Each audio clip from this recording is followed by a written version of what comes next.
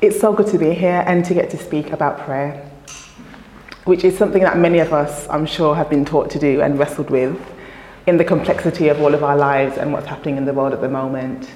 And I said yes to this invitation so that I could think about this a little bit properly and put some words together. And it's going to be a quite personal reflection, but also with some helpful thoughts from those who've written a lot about these things. Because I think it's always important that when we are going to speak and share that we do so from the reality of our experience as well as what we've read. And prayer of all things is a matter of something that we do, not just something that we talk about or write about. The question of prayer and its relationship to a transformed world is something that lies at the foundation of my own journey of faith, my work as an academic, my work as a community organiser, as an activist, and all the things that I've done. I grew up in Handsworth in the inner city of Birmingham, a place of ethnic and religious diversity, where new migrants have made a home for decades, from my grandparents' generation in the early 50s to Eastern European migrants and refugees from around the world. It was and still is an area where people are usually struggling to make ends meet, just about getting by, one in which people live a paycheck away from poverty or are paid but still in poverty, and little has changed in my lifetime. But the particular faces and the groups who live there have changed. There are many churches of many traditions in Handsworth, all of which have their own traditions of prayer. From the clearly written intercessions of the Anglican churches to the spontaneous outbursts of prayer by Pentecostals, the ones who raised me, accompanied by tears and shouts, all of them recognizing the need to encounter God and for God to encounter them. But I was left asking, even as a young person of maybe 10, 11 and 12, what are all of these churches for? And what difference does the power they speak of have to the issues affecting me as a young child, to my peers, to my friends, those hoping for a better life and a future? Many of the churches had and still today do have a very good theology, that is a theory of God's power and also of their own. Songs, sermons, conference themes, prayer meetings, all cultivated for me as a young person a very high expectation that God could change the world and that God's power through the church could make the world entirely different. But the details and the impacts for me left a lot to be desired. And as a young person, and I think this still happens today, I was left disillusioned by the gap between the picture I was painted at church and the reality of what I was seeing and experiencing in the world. And this, I think, lies at the basis of what many of our questions might actually be and our concerns about prayer. The matter of God, God's power, and the church is the primary theological question that got me into academic research. It was as I was thinking about the questions of faith and the reality of what was happening in the world that my curiosity was piqued. And this question, I think, lies also at the basis of why so many lose faith. The question of what kind of God is God if God does exist? What kind of power does God have, and to do what? Can God make sure things will be okay? Despite the many prayers that were prayed in my church growing up and in many churches in my local area, for God's presence to be at work in communities, for young people to be saved from death, whether in this life or the next, for families to be restored, all around me were people whose lives were continually marked by lack of opportunity, by poverty and desperation. As a young person, my own reflections brought me to ask which of the few options I might choose. One, that God did not really exist. This seemed impossible to me as someone who, even as a child, had quite mystical experiences of God's presence in my very rich Pentecostal tradition. Secondly, that God existed but did not care, or did not care enough to do anything about it, which seemed very unlikely from my own reading of the scriptures, even as a young person, especially in the Gospels. Or three, that there might be something I didn't quite understand about God and God's ways with us.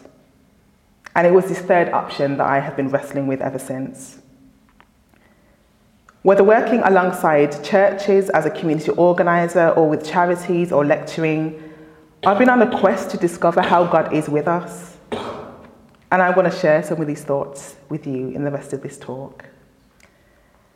God seems to have made it so that the life of God is known to us through embodiment.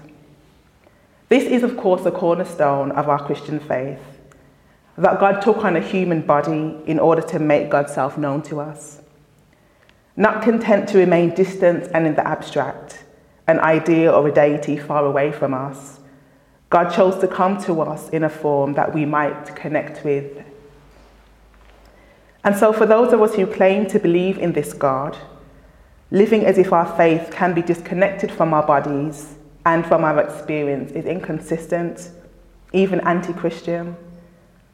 The Christian faith, I would suggest, does not come alive until it's put into practice, until bodies take on the call, and faith is enacted in real life in relation to all of life. The care of God, more often than not, is known to us through the embodied faith of those around us. Faith, as James reminds us, without works is dead.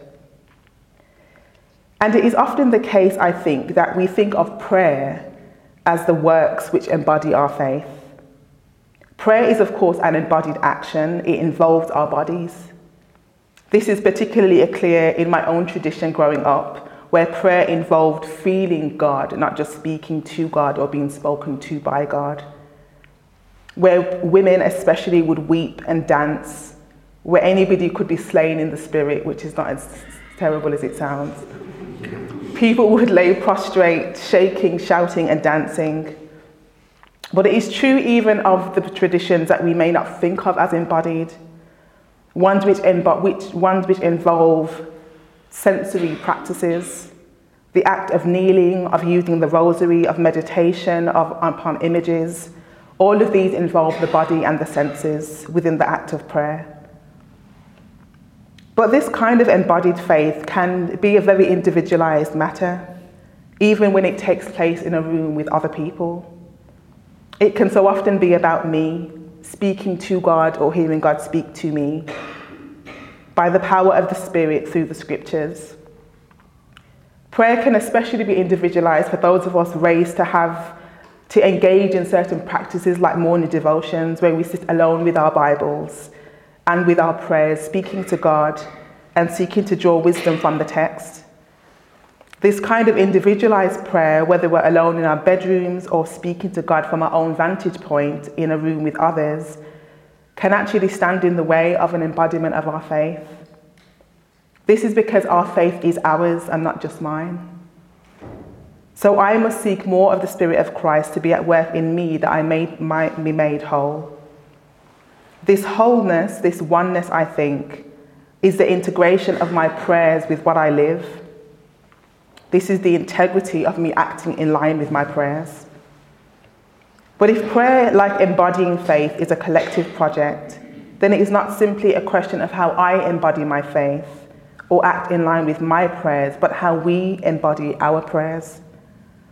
And this is where the matter of prayer and justice, I think, coincide. Embodying our faith in Christ is done together. This is not necessarily about sitting in a room together, because that is not always possible, as we know. It is about actively recognizing that we in this church at this time may only be a toe in the body of Christ, or even one cell in a toe, and that we are not enough without the rest.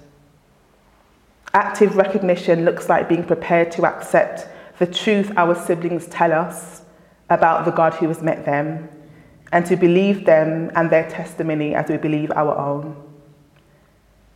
This is not an ecclesiological point about church attendance, but it is about the fact that we cannot practice love alone. We cannot practice righteousness in isolation. We cannot be formed as one who loves neighbour and enemy in our prayer closets. This must be done with and alongside others, including those we would rather not have around, probably especially those. Prayer and a commitment to embodying what we pray for by the help of God is the only true prayer. A prayer without a commitment to action is empty ritual. And we find this made clear to us in the book of Isaiah, in the 58th chapter, with the reflections on fasting and prayer, which read, "For day after day they seek me out. They seem eager to know my ways, as if they were a nation that does what is right and has not forsaken the commands of its God. They ask me for just decisions and seem eager for God to come near them. Why have we fasted, they say, and you have not seen? Why have we humbled ourselves and you have not noticed?" And the answer comes back in the 3rd and 4th verse. "On the day of your fasting, you do as you please and exploit your workers. Your fasting ends in quarreling and strife and in striking each other with wicked fists. You cannot fast as you do today and expect your voice to be heard on high. For as God explains in verses 6 to 7 and 9, is this not the kind of fasting I have chosen? To loose the chains of injustice and untie the cords of the yoke, to set the oppressed free and break every yoke? Is it not to share your food with the hungry and to provide the poor wanderer with shelter? When you see the naked, to clothe them and not to turn away from your own flesh and blood? Then you will call and the Lord will answer. You will cry for help and he will say, 'Here I am.'" We think of prayer sometimes, I think, and this may be me projecting here, as an act of handing over responsibility to God, who we often imagine has all the power and will to do whatever is required to make things right, if we ask enough times. And the frustration can come instead when we find that God does not do it, whatever it is. God, it turns out, does not use power in the ways we want. Instead of ruling by force and domination, albeit for a benevolent cause, at least we often think so, we find ourselves faced with God who cries in the Garden of Gethsemane, refusing to use his will to bring an end to anguish even when it is his own. A great temptation can arise for us when we are faced with this fact. We can decide to leave God behind, or at least attempt to do so, and move into a kind of functional atheism, whereby we act and move in the world with no expectation that God can act or will. It is a prayerless form of activism, which depends entirely on human wisdom and strategy, epitomized by the phrase, leaning on our own understanding. And lots of good things can be done with this mindset, I should add. It's not entirely ineffective, but it can over time wear down the soul, as waves of frustration and despair drown the seeds of hope that God has placed in our hearts, and which have been nurtured by others. Prayer, I think, should be considered circular. It is not an act whereby we as human beings hand over and abdicate responsibility to God. We expect to step in and rule by force. Instead, it is an invitation for us to be changed inwardly, that we might have the power to become children of God, to act in line with our faith claims, that the light of Christ, who embodied the righteousness and justice of God, might be seen in us and in the world. This commitment to embodying what we pray for is, I think, the point of connection between prayer and justice. It is the point at which we see that what we pray for is truly our heart's desire, not simply pious words. We can be very full of pious words, signals that we are true believers, when in reality we can be far from it. We have, I think, to be honest with ourselves and with God at least, if in fact we hate our neighbour, as that seems to be the first stage in recovery from that particular sickness of the soul. But I'm afraid that our need to perform love, or at least to be seen to be loving, can often get in the way of genuine reflection on the genuineness or the lack of our love.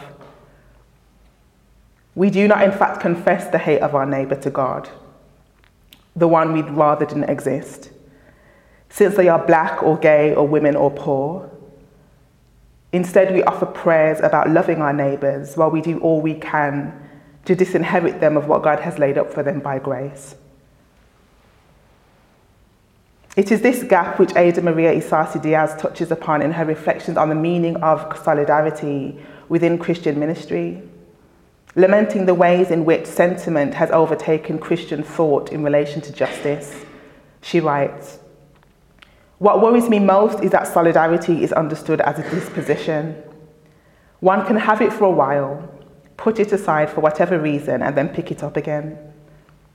Solidarity has come to mean agreement with, and that it has been given an ephemeral sense of supporting others that has little or nothing to do with liberative practice.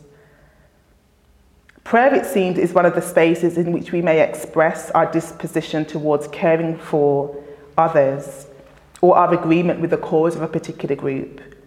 But the challenge Isasi Diaz presents is that this is a reduced notion of solidarity, which does not change the real conditions for those in need of justice.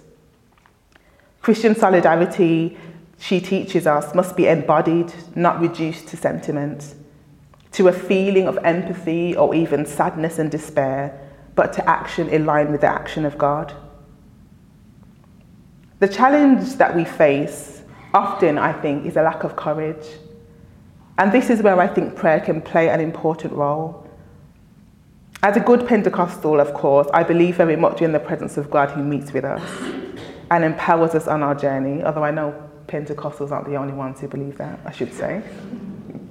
We do like to overclaim the Holy Spirit as our own possession. If we admit our weakness, Christ is faithful to give us the strength we need to do what is required. I do not suggest that we are left alone in our weakness at all. But if we desire to be strengthened and we bring this to God, God will meet us in our place of weakness and give us the strength we need. Prayer is a space to draw strength from Christ, who himself faced death and overcame it to the glory of God. Prayer is not only a space to confess our weakness and our sin and to receive the strength to do what is right. It is also the space for us to practice deep attentiveness that leads us deeper into a more just engagement with others and even with ourselves. This is true, I think, of all contemplative forms of prayer, which encourage stillness and silence and an openness to listening to the voice of God as opposed to our own. Because the Holy Spirit is a spirit of truth, she is, I believe, able to guide us and cause us to attend to the truth in ourselves, in other people, and in various places. And in the place of prayer, we might gain insight about the truth which we are in need, which we need to be listening to.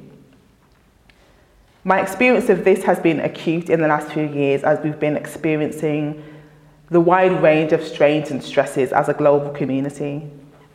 Whether we think about the pandemic, the realities we've seen of anti-Black violence, violence against women, the harm done to our LGBTQ+ siblings, prayer has been a place of deep lament, of anger, of sadness and despair for many of us, I imagine, but also a place for gaining clarity and focus and peace.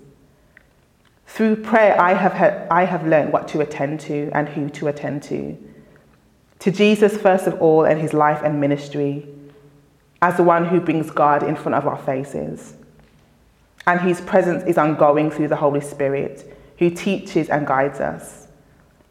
To the stories around me which have been historically silenced, to my own truths, the ways that God is present and working in my own life and in the lives of those around me, to the way that God is present even in unexpected places.